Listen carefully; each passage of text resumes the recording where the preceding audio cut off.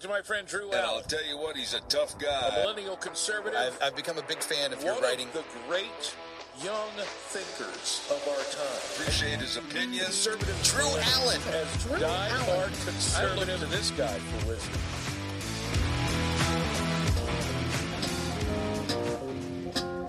Nice to see the rest of our media join the club, join us. They're a week late, but nonetheless, here they are saying many of the things that we were saying a week ago.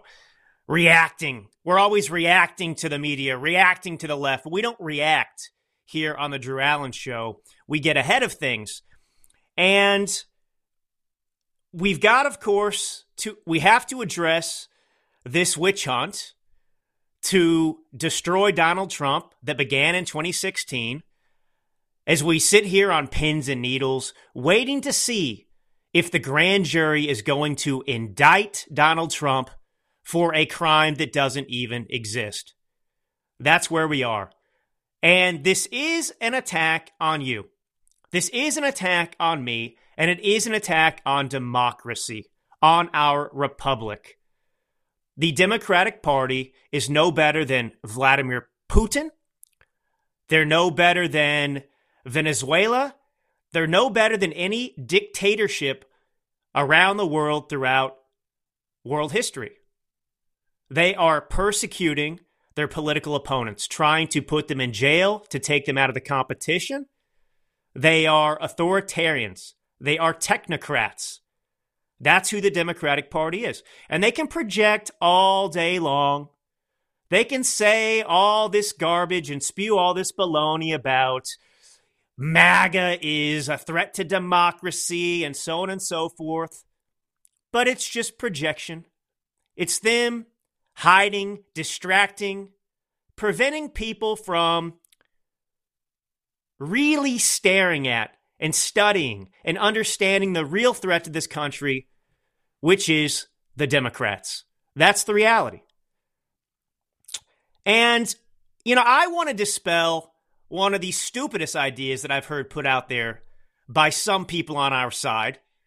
And it's funny because I've seen these people that I'm talking about since make comments that show that they were just saying stupid things, to get some attention, to get a soundbite out there.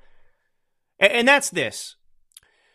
There are two reasons, I suppose you could say, that the Democratic Party is continuing to assault Donald Trump. Now, the first possibility is that they want to prevent him from running for re-election in 2024 because they fear him. The second theory is that they are doing this because they want Donald Trump to be the nominee in 2024 because he's the easiest candidate to beat. Those are the two theories thrown out by our side, and I must tell you the second one, while interesting, while fun, is baseless and stupid. You would have to believe, or you would have to forget that the Democratic Party has been trying to destroy Donald Trump since 2016. They've been trying to get rid of him. They tried to end his presidency. They tried to Watergate him since he was elected president in 2016. And this is where there are many reasons behind this. At this point, most of this is pure hatred. It's pure hatred. It's arrogance. They are so frustrated and upset because the typical line of attacks that they would level at a Republican candidate or Republican president in recent American history didn't work against Donald Trump. And last episode, I talked about a rule. Rule number 1, I called it, to defeat the radical left. And that is, do not apologize to the left. Ever. Do not ever apologize to the left. Because the missile, the bullet that they fire at you when they make accusations and so on and so forth, it's only lethal when you, believe it or not, apologize. Until then, it's a dud. I will give you the perfect example. 2016. the October surprise, right? The October surprise is what either party, the Democrats or Republicans, they sit there anxiously. It's supposed to be the nuclear weapon that's the strongest thing they have to try and take out the opposing candidate before the November election. And the October surprise in 2016 was the Access Hollywood video, right? That was the video from a bygone era, circa 2005, 2006, in which Donald Trump got off a bus when he was just a television personality, The Apprentice, one of the most popular shows on TV. And he was with the interviewer that was filming him, who was baiting him, agreeing with him, saying things that were equally, quote unquote, egregious. And that was when Donald Trump made the famous comment, which was, grab her by the you know what. And he dismissed it as locker room conversation. And the brilliance of that comment, the brilliance of that response was that every man in America knows that that is true. Every man in America has had locker room talk that you wouldn't want your wife to hear. You wouldn't want the public to hear. And this is true of general conversations. We tell off-color jokes to make people laugh. We have all sorts of different senses of humor. And you're not hurting anybody. You're not hurting anybody at all. And so isolated, it all happens, and it's innocuous. It's benign. It's even funny. But when it's put out there publicly and massaged, it's not a good look. It's not a good look. And that was supposed to destroy Donald Trump, but it didn't. And the reason it didn't destroy Donald Trump is because Donald Trump understood rule number one: never apologize to the left. You see, that attack was rendered impotent because Donald Trump didn't react the way they wanted him to. He didn't apologize. Now, here's the perfect example on the other side of how failed Republicans have been defeated by these attacks in the past. Go back to John McCain versus Barack Obama. John McCain was really making a lot of headway. Now, our memories today are such that John McCain was routed by Barack Obama, that his defeat was inevitable. But it wasn't, as a matter of fact. John McCain was sitting on a nuclear weapon. And the October surprise around that time for the Republicans from the McCain campaign was the shocking revelation that Barack Hussein Obama, well, his state Senate career in the state of Illinois was born in the home of none other than Bill Ayers, an avowed domestic terrorist, the founder of the Weather Underground, which bombed federal buildings. He was on the FBI's most wanted list along with his wife, Bernadine Dorn. He's an avowed Marxist, a communist, and he never apologized. In fact, later on in 2001 or so, he was interviewed with the New York Times, I believe it was, and he stated that my only regret is that we didn't do enough. Think about this. This is a man who was on FBI's most wanted list. He was a domestic terrorist. He bombed buildings in America. And years later, all he could say about it was, we didn't do enough. This was the man that hosted a fundraiser for Barack Obama. This is a man who was a close friend of Barack Obama, a communist. Barack Obama was actually chosen by the terrorist, Bill Ayers, to sit on an organization that they started in Chicago, which gave money and funds to far-left radical organizations, causes, and so on and so forth.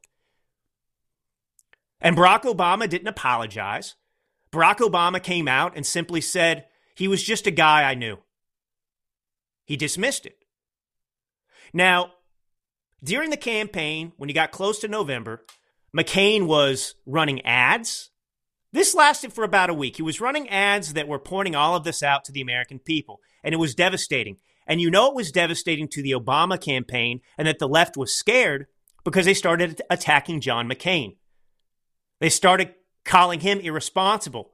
They started saying that he was going to stoke violence and so on and so forth. The same tactic the left always uses to get us to abandon a really successful and efficient play that's working.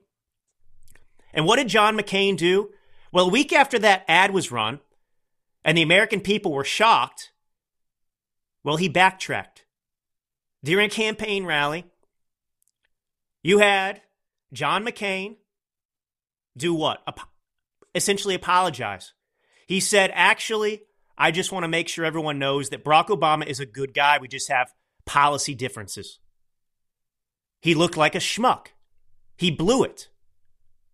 And this is how they got John McCain to do this and essentially apologize and abandon that successful play. The left attacked John McCain's honor. The leftist media started putting out information through their various propagandist outfits that John McCain was going into the gutter by attacking Barack Obama and his association and relationship with a communist domestic terrorist.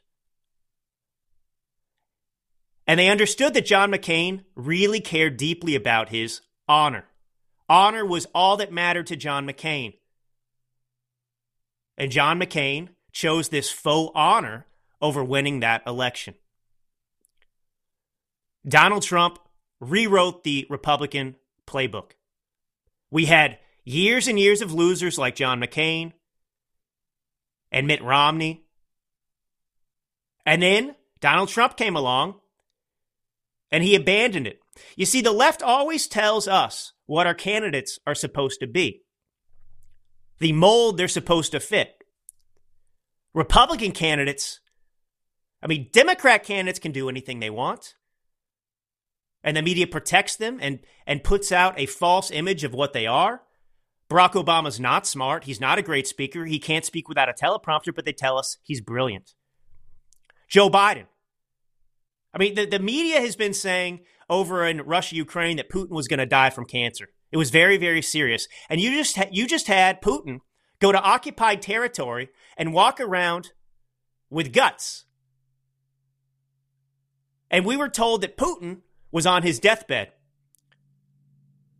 Now, watching Vladimir Putin walk around in occupied territory, if you compare that image to what we see every day with Joe Biden looks like he's on his deathbed.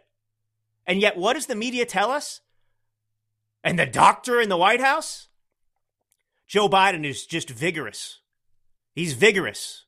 He's so healthy. We've never had a healthier president. There's never been an 82 or 83-year-old man in America that looked as good and spoke as well and was as smart as Joe Biden. This is how they do it. So Donald Trump came along, and the left has defined our candidates for us, told us what they're supposed to be, that they're supposed to lose with dignity. And Donald Trump said, screw that. I'm here to win. That's it. All that matters is winning. I'm not going to apologize to you. I'm going to fight you tooth and nail. I'm going to ridicule you. I'm going to use the left's playbook against the left. And he won in 2016. And then the left turned around and said, look, you see what Donald Trump's doing? This is unbecoming of a Republican president. We like it better. Don't you like it better too when you lose? But at least we say, hey, we like these guys. They're honorable. And the American people, unfortunately, weren't caught up to where Donald Trump was in terms of his advanced studies of the left. And this is what we have to combat time and time again. We have to resist this temptation to let the left determine how we're supposed to be, how we're supposed to react, how we're supposed to speak. And I hear this all the time from people on our side still, especially Democrats. They'll use this against us all day long, but they will say Donald Trump just wasn't presidential. He wasn't presidentially. That's not what we expect in a president. And meanwhile, you have Joe Biden. Is he presidential? I don't think so. So screw the left. Screw the left. And we'll get to rule number 2 in a little bit here. But I want to weigh in on this. So the Democratic Party is not attacking Donald Trump because they want him to be the nominee in 2024. Please, please, please stop saying that. Please stop repeating that. It's just not true. In 2016, for example, people forget this. Yes, Joe Biden got the most votes of any president in American history with all the mail-in ballots and dead people. That's true. But we have an electoral college. It's not a direct democracy. If you just look at 3 swing states, Arizona, Georgia, and Minnesota, Joe Biden won those states by less than 50,000 votes. About 11,000 in both Arizona and Georgia. And then 20,000 or so, maybe a little bit more than that, in Minnesota. And we know how they did it, the mail-in ballots and so on and so forth. This could have been prevented, what happened in 2020. But nonetheless, hindsight's 2020. But that's my point. The race was much closer than they want you to believe. It wasn't this massive landslide. What they're telling you about Trump being unpopular and unelectable is not true. We don't even really need that many independents to come over to our side to win. We just need to prevent the mail-in ballot thing, or to respond by harvesting ballots ourselves and make up 10 or 11,000 votes in those states. If Donald Trump had carried those 3 states, he would have had 269 electoral votes. You need 270 to win, of course, but the point is, Joe Biden would have had them. I mean, it was that close. It was that close. So, I told you a week ago that more than likely you should expect an indictment of President Trump. Alvin Bragg, the Soros-backed DA of New York, he decided to pursue this avenue of the grand jury. And this is just one of many attacks. There are more to come. I do not believe this is gonna result in an actual. I guess we need to rehash this again. Indictment is not the same as guilt, right? It's like impeachment. So an indictment is the grand jury hears a case brought specifically by federal prosecutors. There is no defense in the room. And this is why I said last time, the grand jury can indict a ham sandwich. That's the joke. It's that easy. And you're in unfriendly territory, of course, with these grand jurors who were selected from Manhattan, which is a far left city.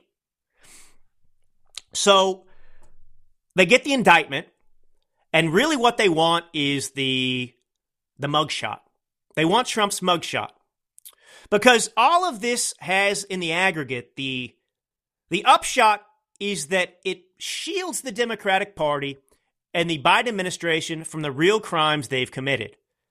Because it keeps the public's attention constantly on Donald Trump. It keeps this myth and lie alive that Donald Trump is just worse than anybody else in human history. And it was interesting what happened. I think that there were mixed reactions. I think it was Friday. I don't remember, Captain. I'm trying to recall when Trump actually came out and said, they're going to arrest me on Tuesday. Now, the likelihood is they probably won't arrest him on Tuesday. They say this grand jury meets Monday, Wednesday, Thursday, whatever. I think that what Donald Trump did was a stroke of genius. Because, look, Donald Trump doesn't want to be indicted. Okay? That's not something that he wants. He doesn't want to be persecuted like this. It's true that the left is scared. They're running scared right now. They realize that their plan is backfiring. And they're the ones who are out of touch with reality. And I'll play a clip here of Jennifer Rubin, one of the dumbest women in America, with false credentials, proving my point in just a moment. It's them. It's the left who's out of touch. And I got a Fauci clip too, Captain. Fauci got wrecked by a black resident in D.C. This just goes counter to the whole narrative that everybody's on board with Fauci the God. I don't think so. I don't think so. But here's the thing. In New York state law, if an indictment is imminent, New York state law allows for basically the prosecuted in this case, which would be Donald Trump, to actually have somebody he wants to come in and testify. So the upshot of him saying, hey, I'm going to be arrested on Tuesday, making that indictment so imminent, is that it allowed for this surprise, last-minute individual to go in there and testify before the grand jury. And it's somebody, for the first time, that they've heard from that's not in the tank for the left.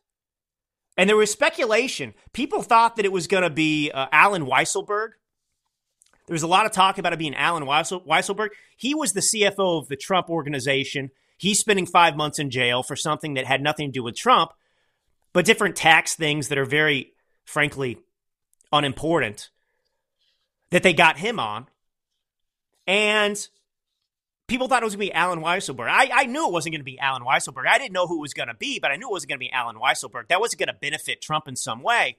So the guest, the final person that this grand jury heard from was a guy named Bob Costello. Robert Costello. Who is Robert Costello? Well, to understand Robert Costello and what happened here, you have to go back to circa 2018, 2019. Bob Costello is a friend of Rudy Giuliani. Bob Costello is a friend of Donald Trump. Bob Costello is a former prosecutor out of the U.S. Southern District of New York, the attorney's office there. So he actually was a prosecutor in the very office at one time that is now going after Donald Trump on this fake charge of campaign finance violation. Now, look, you have to understand too, Michael Cohen has an axe to grind with Donald Trump. He is a star screwer, if you will. He feels slighted. He's a media whore. He's like all these other, even Republicans who go on TV because they just want to be on CNN and be treated like rock stars, like the Adam Kinzingers, the Liz Cheneys. They don't have any honor. Michael Cohen has no honor.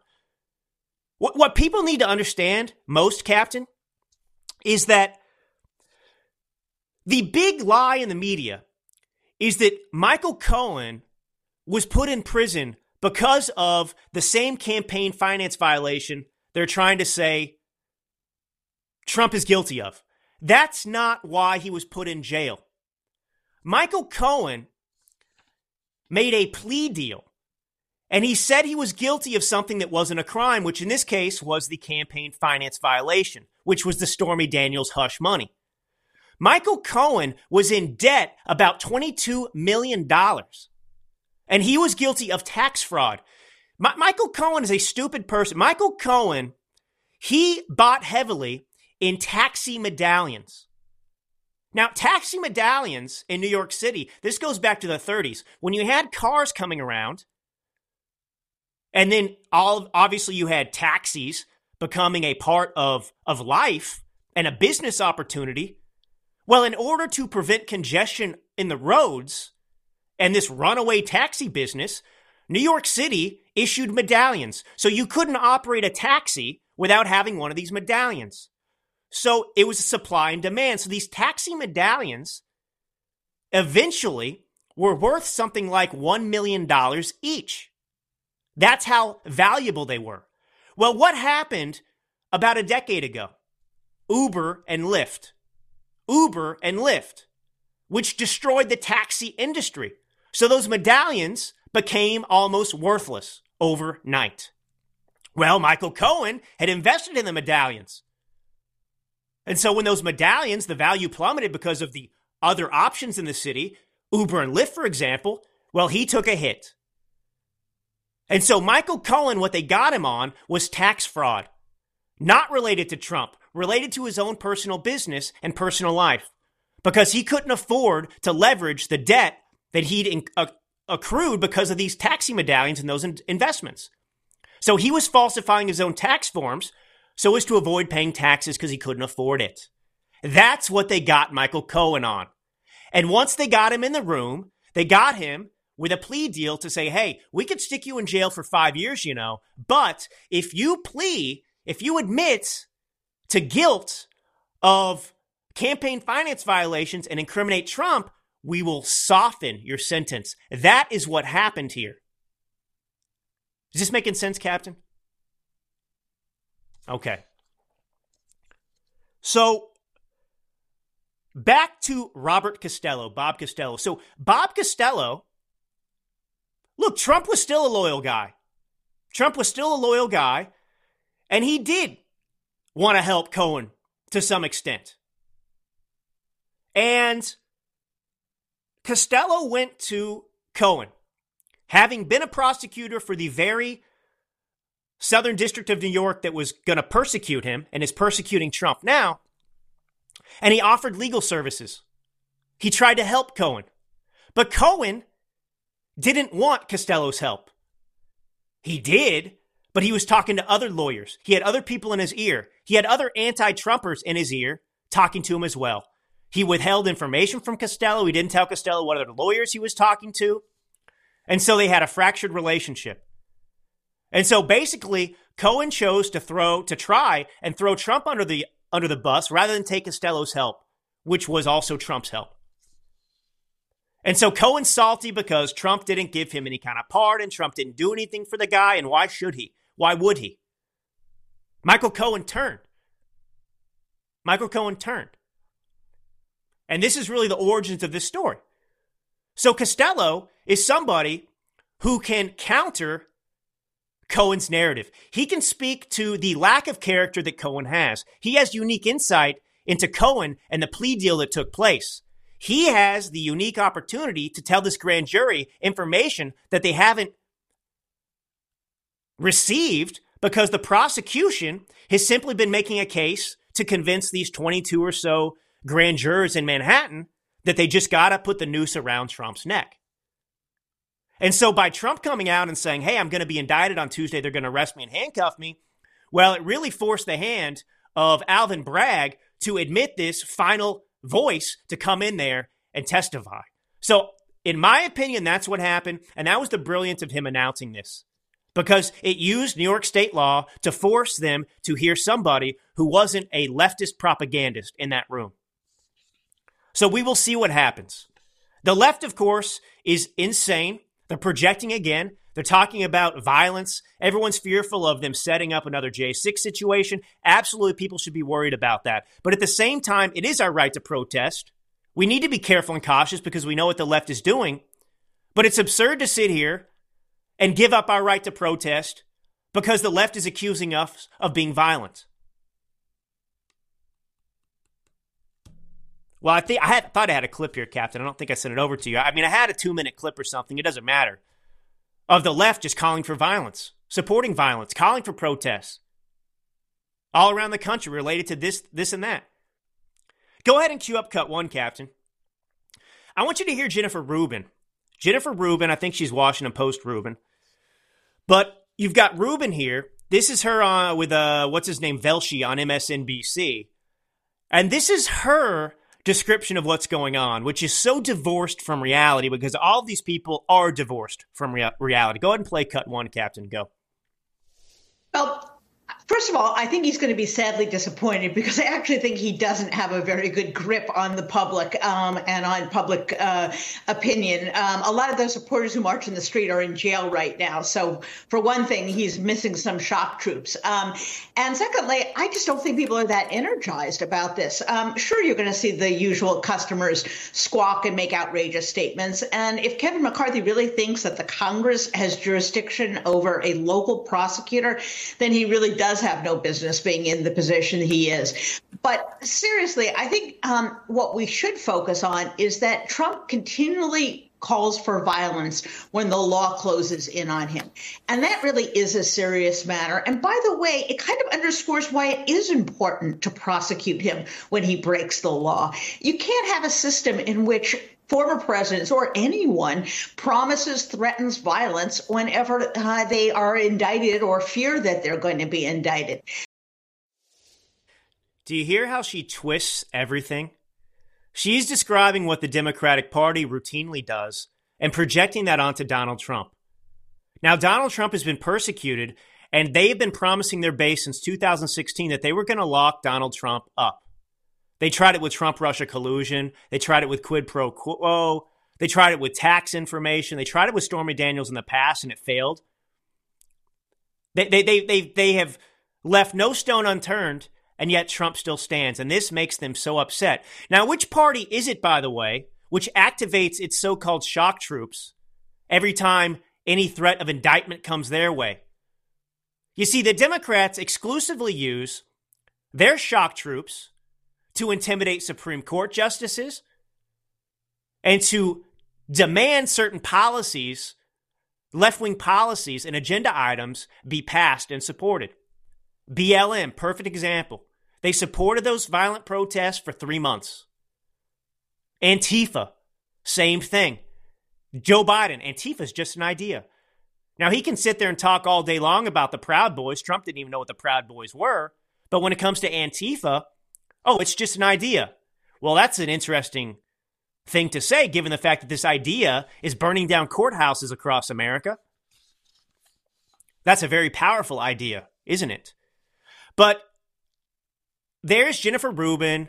She can barely even talk through all the Botox in her lips and her face and everything else.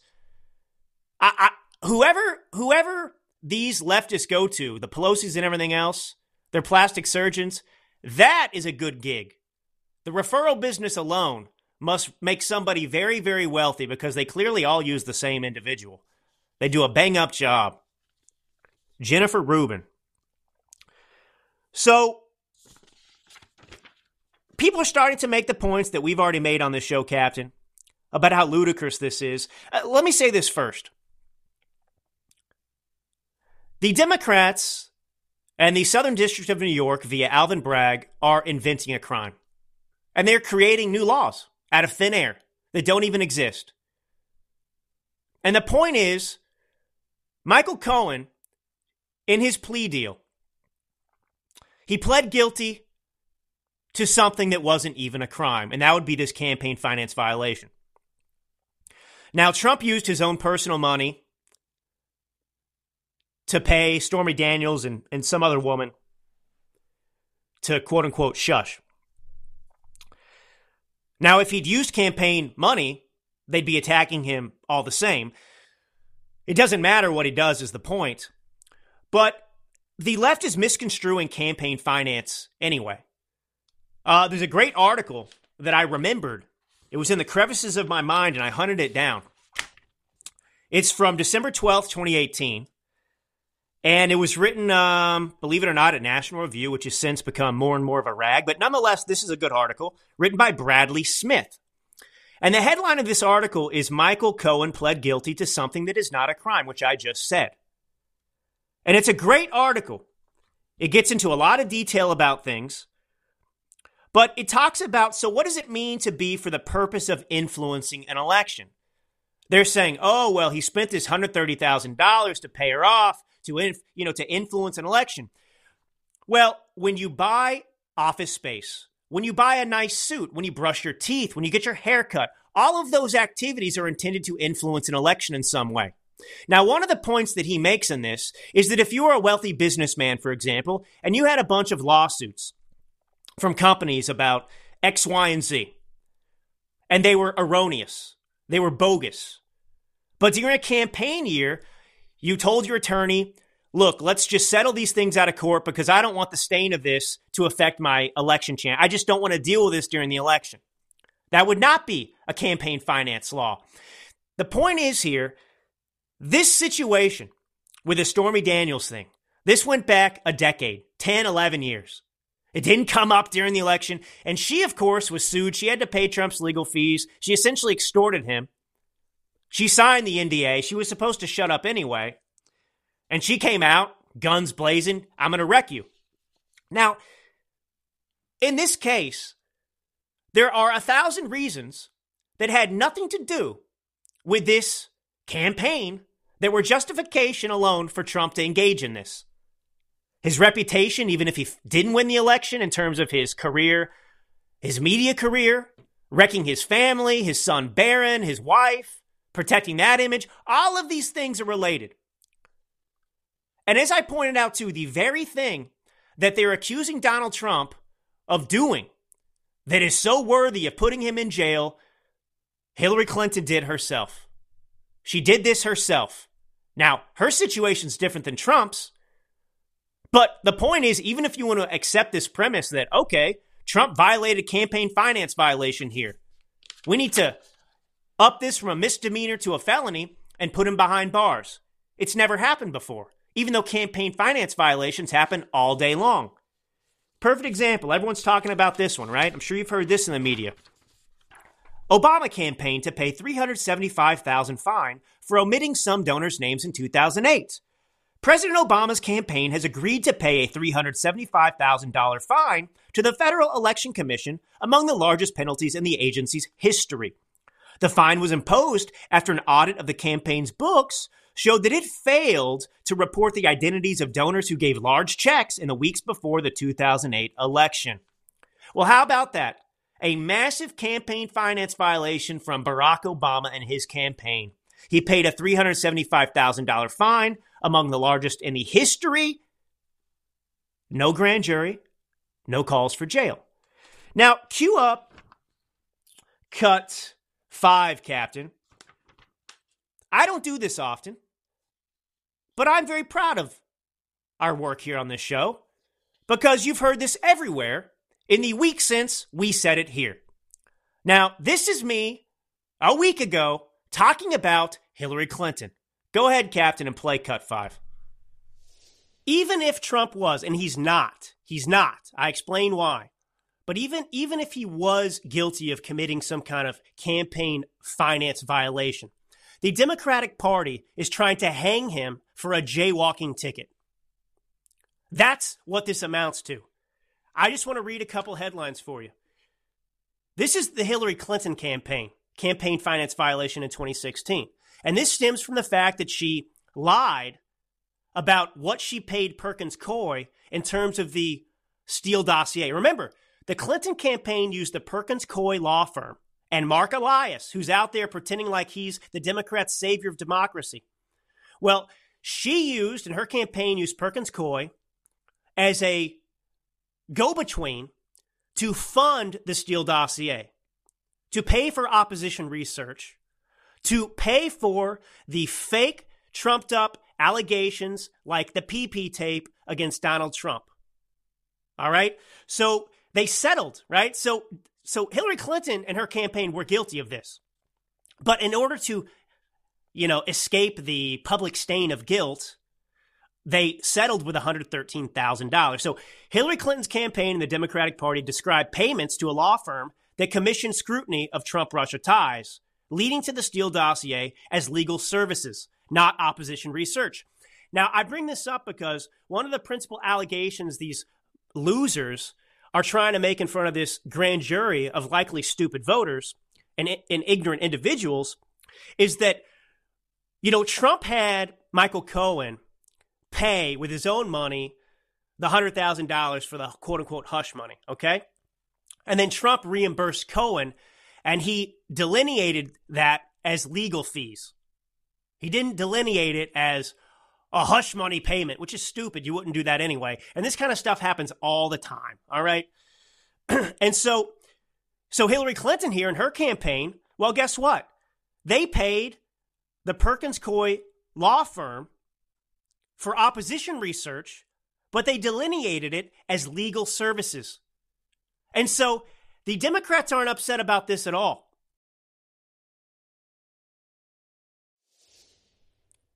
Well, there you have it. Still true today, and now everyone's saying it everywhere. I remembered something else since then to make another point, another brilliant, astute point. Before I make that point, shout out to one of our friends that listens, Captain. He noted on my Substack that last episode, as I was recovering from illness, I believe, I was saying, a lot. And I'm a humble person, and he's right. And I heard it there a couple times too. But he told me it's distracting from my message. So I'm being very careful today. Really introspective.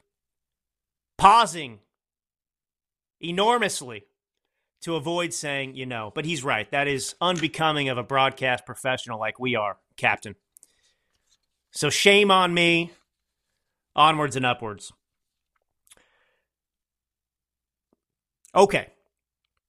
So we've established all the things the media is talking about now. Now, here is something the media is not talking about that they'll be talking about tomorrow, but we'll do it here first. Lost in all of this conversation about these attacks on Trump and this looming indictment and so on and so forth about the Stormy Daniels payment. Very upset. Campaign finance. He was influencing his election by making these payments, and he tried to cover it up. He tried to cover it up. My goodness, how dare he try and pay off these women who were trying to extort him and not tell the Democrats that he was doing it. Congress, they have paid out over $17 million in settlements for sexual harassment. Did you know this? Did you know there is a specific fund in Congress that has been around for many, many years? And there is so much rampant sexual harassment by members of Congress that they have a fund that is filled with taxpayer money to pay off the women to shut up. Let's not let them forget that this exists. This is from CNN. You see, I always use the left sources. Always use the left sources. Occasionally, they report things and wish it didn't exist. So, I'll just read to you. Two things have become painfully clear on Capitol Hill. Lawmakers and staffers say sexual harassment is rampant. But even members of Congress have no idea just how widespread the problem is. The controversial and sensitive issue has taken center stage in Congress, with female lawmakers making fresh allegations of sexual harassment against unnamed members who are currently in office. My, who are these secret sexual harassers? Will we ever get to the bottom of this and know their names? No, they're making these hush money payments using our tax dollars and not telling us who these sexual harassers are in Congress. Shouldn't we know that information? Or are they trying to protect their campaigns and don't want us to know about what they've done?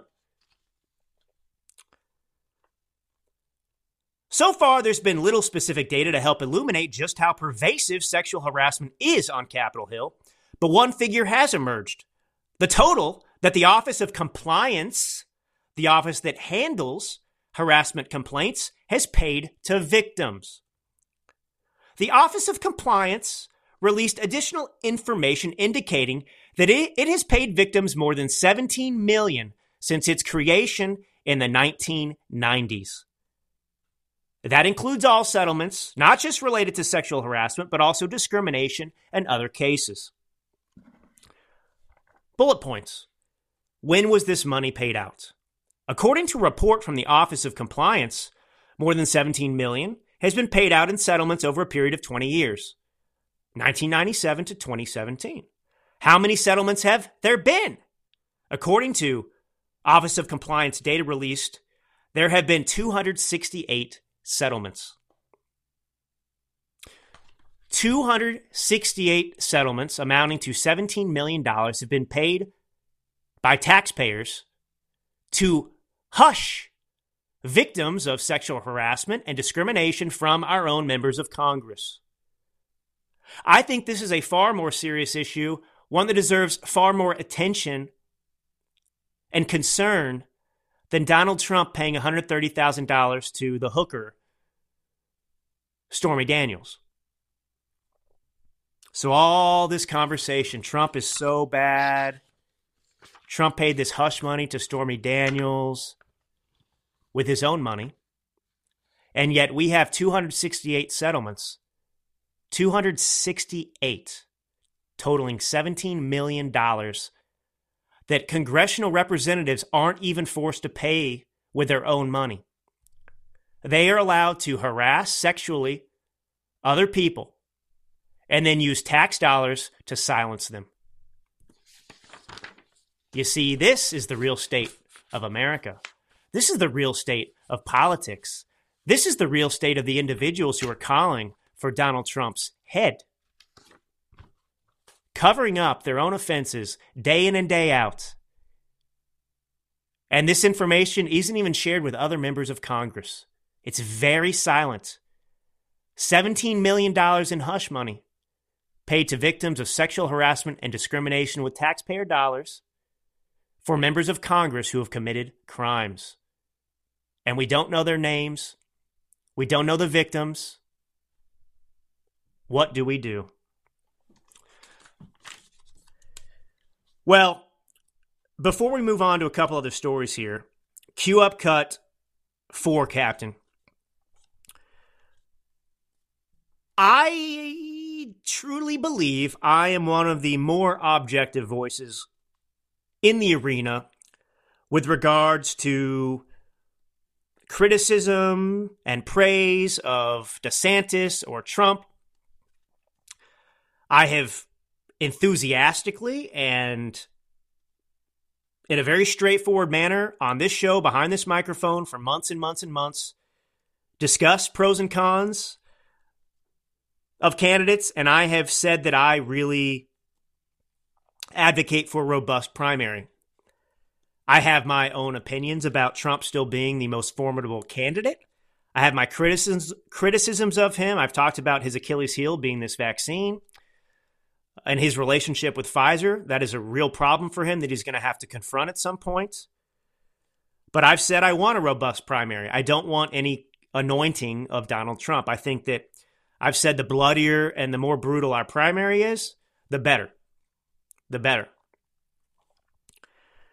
And what I've noticed that's very interesting that has taken place is for the many people that were once strong, vociferous Trump supporters, you could call them even only Trumpers.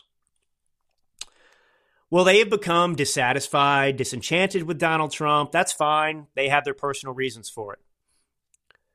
But they criticize people who are only Trumpers now as being some kind of mindless robots who are members of a cult that will just overlook anything. They'll just defend Trump no matter what. They don't have any level of objectivity or reason.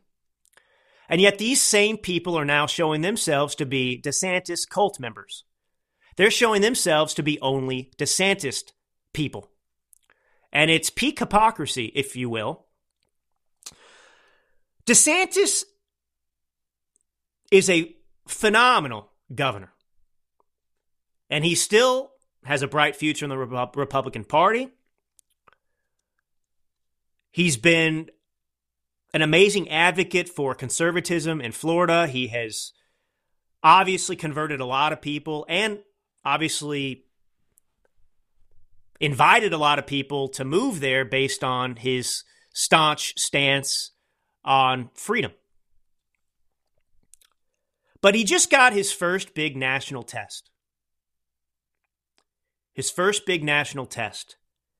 And as important as all the issues in Florida are and around the country with regard to woke companies, with regards to protecting our children and parental rights that DeSantis has been such a strong proponent of and defender of, well, when it comes to one of the most significant issues in America, which is the third world-like tactics of the Democratic Party to weaponize the Justice Department and DA offices around the country to persecute their political opponents simply because they don't like them and want to prevent them from running and to sully them, DeSantis gave his weakest response yet.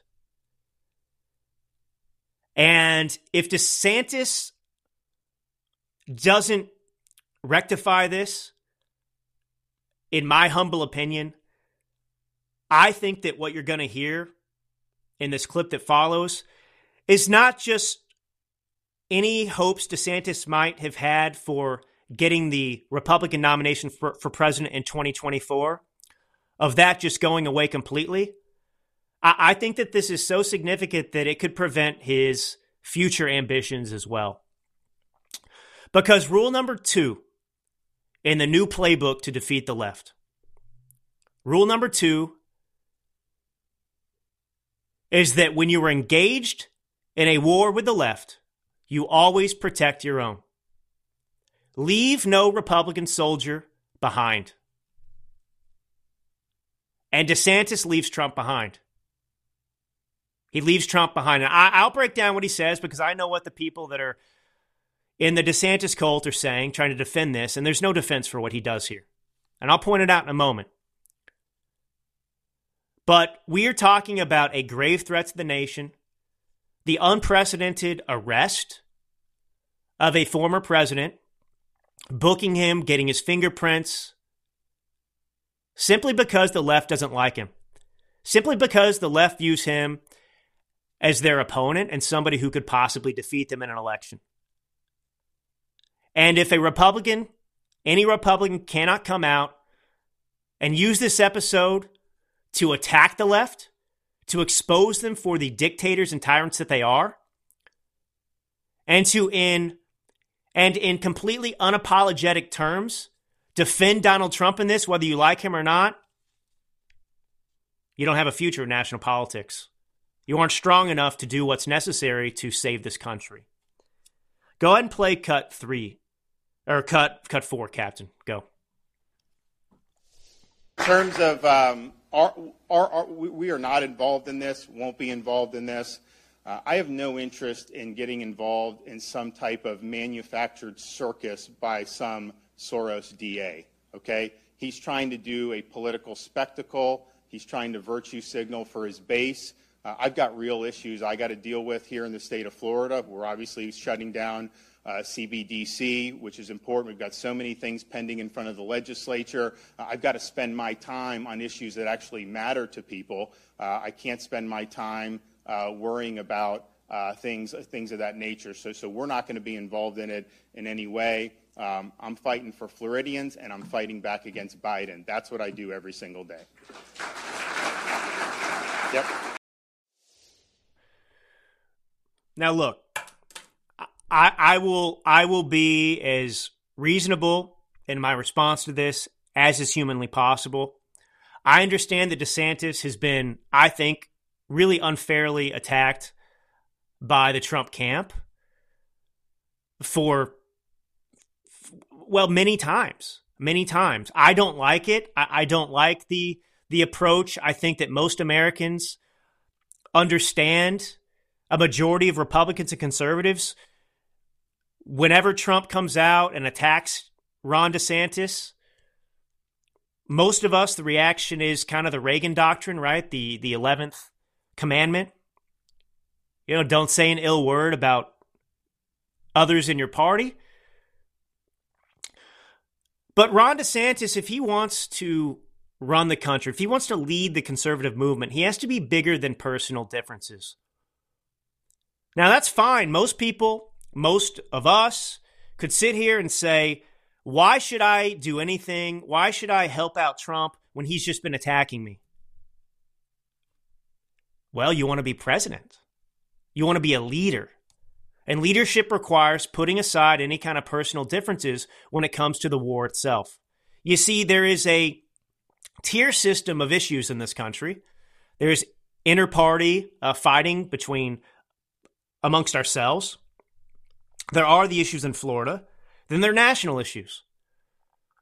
And there are different skirmishes taking place in the culture wars and the economic wars across the board. And at the end of the day, the left wants nothing more than to divide us. They are actively involved in trying to meddle in our own primary. They want Ron DeSantis to run for president and announce because they want a lot of turmoil in the party. There's a lot going on here. And at the end of the day, I keep saying it's fine to argue amongst ourselves and bicker in the family, which is conservatives and Republicans, about what's right for our party. But it needs to be exclusive to us. Don't go attacking DeSantis, Trump, to Democrats, to other people. Don't apologize for any of them. Amongst ourselves, it's fine and helpful. But outside of that, we're weakening ourselves. And whatever attacks we have, whatever different disagreements we have, all of us have to be prepared to unite. Unite. without any kind of inhibition, without any hesitation or reservation around the eventual nominee in the Republican Party. We have to be strong, and we have to be stronger than the left to take them on. And Ron DeSantis, maybe he doesn't want to run for president in 2024. I don't know, but it's really irrelevant to this issue because every American understands the significance and the grave threat that this represents to our republic itself, what they're doing to Donald Trump. And so regardless of how you feel, it should come very easily to us to come out and denounce this for what it is. The persecution of a political opponent, the weaponization of the Justice Department, complete injustice. And Ron DeSantis says this doesn't really matter. He's focused on Florida. Well, Ron, Governor, you're wrong. Perhaps nothing matters more than this. And if he thinks for a second that this isn't going to be turned around and weaponized against him in the future, he's got another thing coming as well. That's the problem. And what Republicans really need to do in the House is they need to impeach Biden yesterday. You see, you have to be strategic about things. Understand that what the Democrats are doing right now, you have this investigation, they're hoping for an indictment. It's all about labels. It's all about labels. So they celebrate that Trump is twice impeached. Now, he was twice acquitted, but impeachment has a very negative connotation. So he's impeached, Biden's not. If they can get an indictment of Trump, even if he's found not guilty in a trial down the road, they can say Trump has been indicted, the first president in American history to be indicted. Now, they've got others in the works, too. You have the phony DA investigation into election interference or trying to overturn the election results in Georgia. That's going on right now. You've got the special counsel, Jack Smith. Well, he is continuing the work of the now defunct, abolished J6 committee, in addition to the classified document scandal. All of these things are intended to take us up until the election. They're backup plans. They're the current plans. They're plans A, B, C, D. They're all about sullying Trump. And so you have to understand nationally, the way this narrative is going to play out is that Trump is unelectable because he's the first president to be indicted, right? It doesn't matter. Remember, for the left, the accusation of guilt is enough. It doesn't matter, again, that he was twice impeached and twice exonerated. For them, he's still twice impeached. If they can get the indictment here, he'll be indicted. And that carries a very negative connotation. And so what they need to do is get the articles of impeachment written and sent to the Senate and have the trial. You only need the House for the articles of impeachment. Will you get a guilty verdict in the Senate? Probably not. But they didn't get a guilty verdict of Trump either. But you will take a weapon away from them, which is to say that Donald Trump has been twice impeached. Yeah, well, we've got a battle of the impeached presidents in 2024 now, don't we? Sully his name. And much of this, of course, is a distraction as well. Of course, the timing of this, we just have the revelations that we have actual bank accounts that show payments from the communist Chinese to Biden family members totaling more than $1 million. And I would remind you that the whole premise of the Democrats' attacks into Donald Trump since 2016 was that he was somehow compromised, that he had a relationship with a bank in Russia. That's what it was. Some kind of financial ties that tied him to Russia, and Russia interference was vague and nebulous and it was made up. But they didn't have any actual credible evidence. They didn't have any bank account information that linked Trump to the Kremlin. And they still wanted him put in jail for it. And now you have Joe Biden. Forget Trump-Russia collusion. You have Biden-China corruption and bribery. And we actually have the receipts, and we have the information. I mean, this would be a dream for Democrats if they'd had this with Trump, but he was not guilty. And we have those goods, and we need to impeach him, and we need to impeach him now. Because you have to put them on the defense. Otherwise, we're going to be left in this position for the next year plus in which Trump is constantly attacked. Trump is constantly being indicted for this and that with these grand juries and witch hunts. And Joe Biden gets to appear blameless. It's important that they move on this now. It's important these investigations happen because really this is the battle. I'm just telling you the way it is. Who's the most corrupt? Who's the most corrupt? Impeach him. All right, Captain, cue up. I want to hear you get here. I want you to hear Fauci just get wrecked here. It's amazing. Fauci gets wrecked by a black resident of D.C. So I don't know. I mean, this is the false fantasy land that these people live in. They really think that they're popular. They really think that they're impressive. They really think that they're respected because they only go on CNN and they surround themselves by sycophants. But Fauci took a walk around D.C. with the D.C. mayor, Muriel Bowser, to do this campaign to get black people vaccinated, to ask them if they were vaccinated. I don't know what they were thinking, but Fauci just gets wrecked. Go ahead and play that cut, Captain. Go.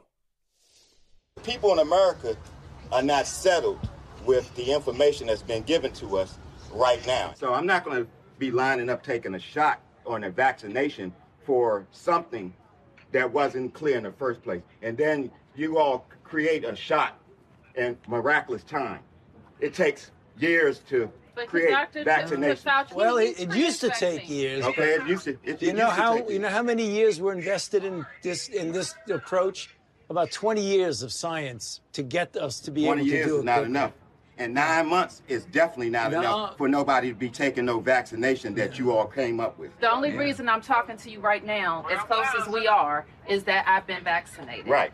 But if it allows thousands of people like you don't get vaccinated, you're going to let this virus continue to percolate in this country and in this world. Something like the common flu then, right? And not it's like much the more flu. serious than the flu. Well, the flu kills a lot of people annually, too. You know how many people died of the flu the last year? I mean, not this year, virtually none, but the previous year, about 20 to 30,000. You know how many people have died from COVID-19 in the United States? 600,000 Americans. The number that you all giving that died, that's once again, that's you all's number. You gonna pass? Yeah, definitely. Because when you start talking about paying people to get vaccinated, when you start talking about incentivizing things to get people vaccinated, there's something else going on with that. Something else going on. It is something going on with something else. You're right. But I'm glad millions of people like me and most everybody here didn't get an incentive. You know what their incentive was? Protecting their health and protecting the city. But I won't keep you anymore. It's okay, because my incentive, y'all campaign is about fear. It's about inciting fear in people. You all attack people with fear. That's what this pandemic is. It's a fear. It's fear, this pandemic. That's all it is.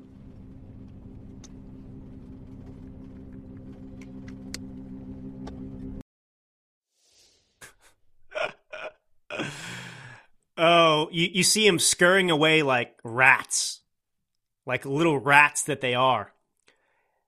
And God bless that guy. And there's a lot of people that feel that way. And he's right on all accounts. But listen to Bowser and Fauci. The way they try and guilt him and make him seem like he's some kind of horrible person. I mean, we know that they've lied. They have no shame whatsoever. He puts facts right in their face.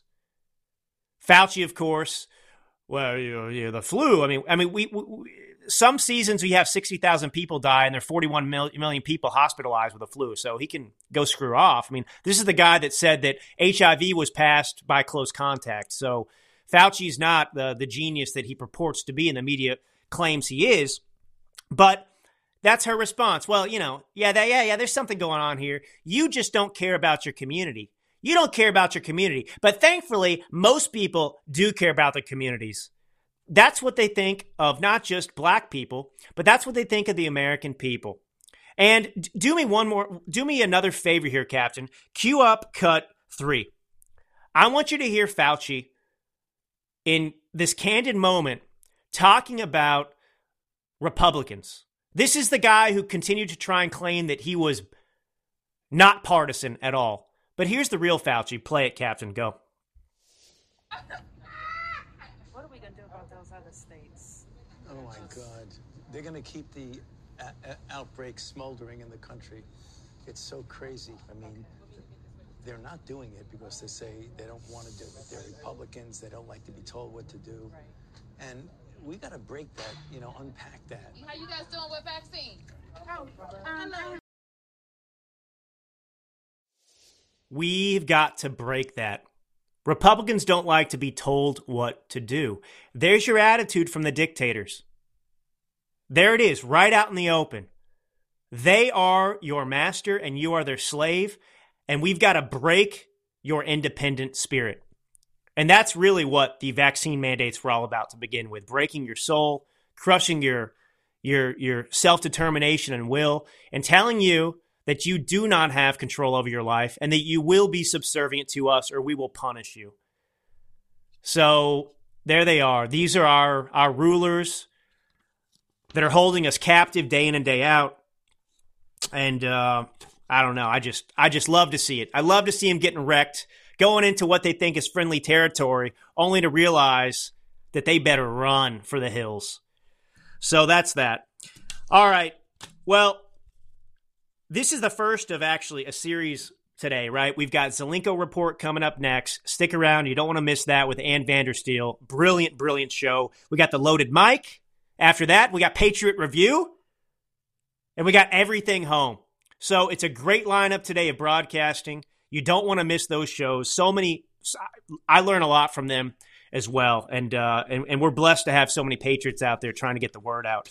All right, everybody. This is Drew Allen, your millennial minister of truth. I can't wait to see what the my best friend says on Facebook, Captain. I can't wait for it.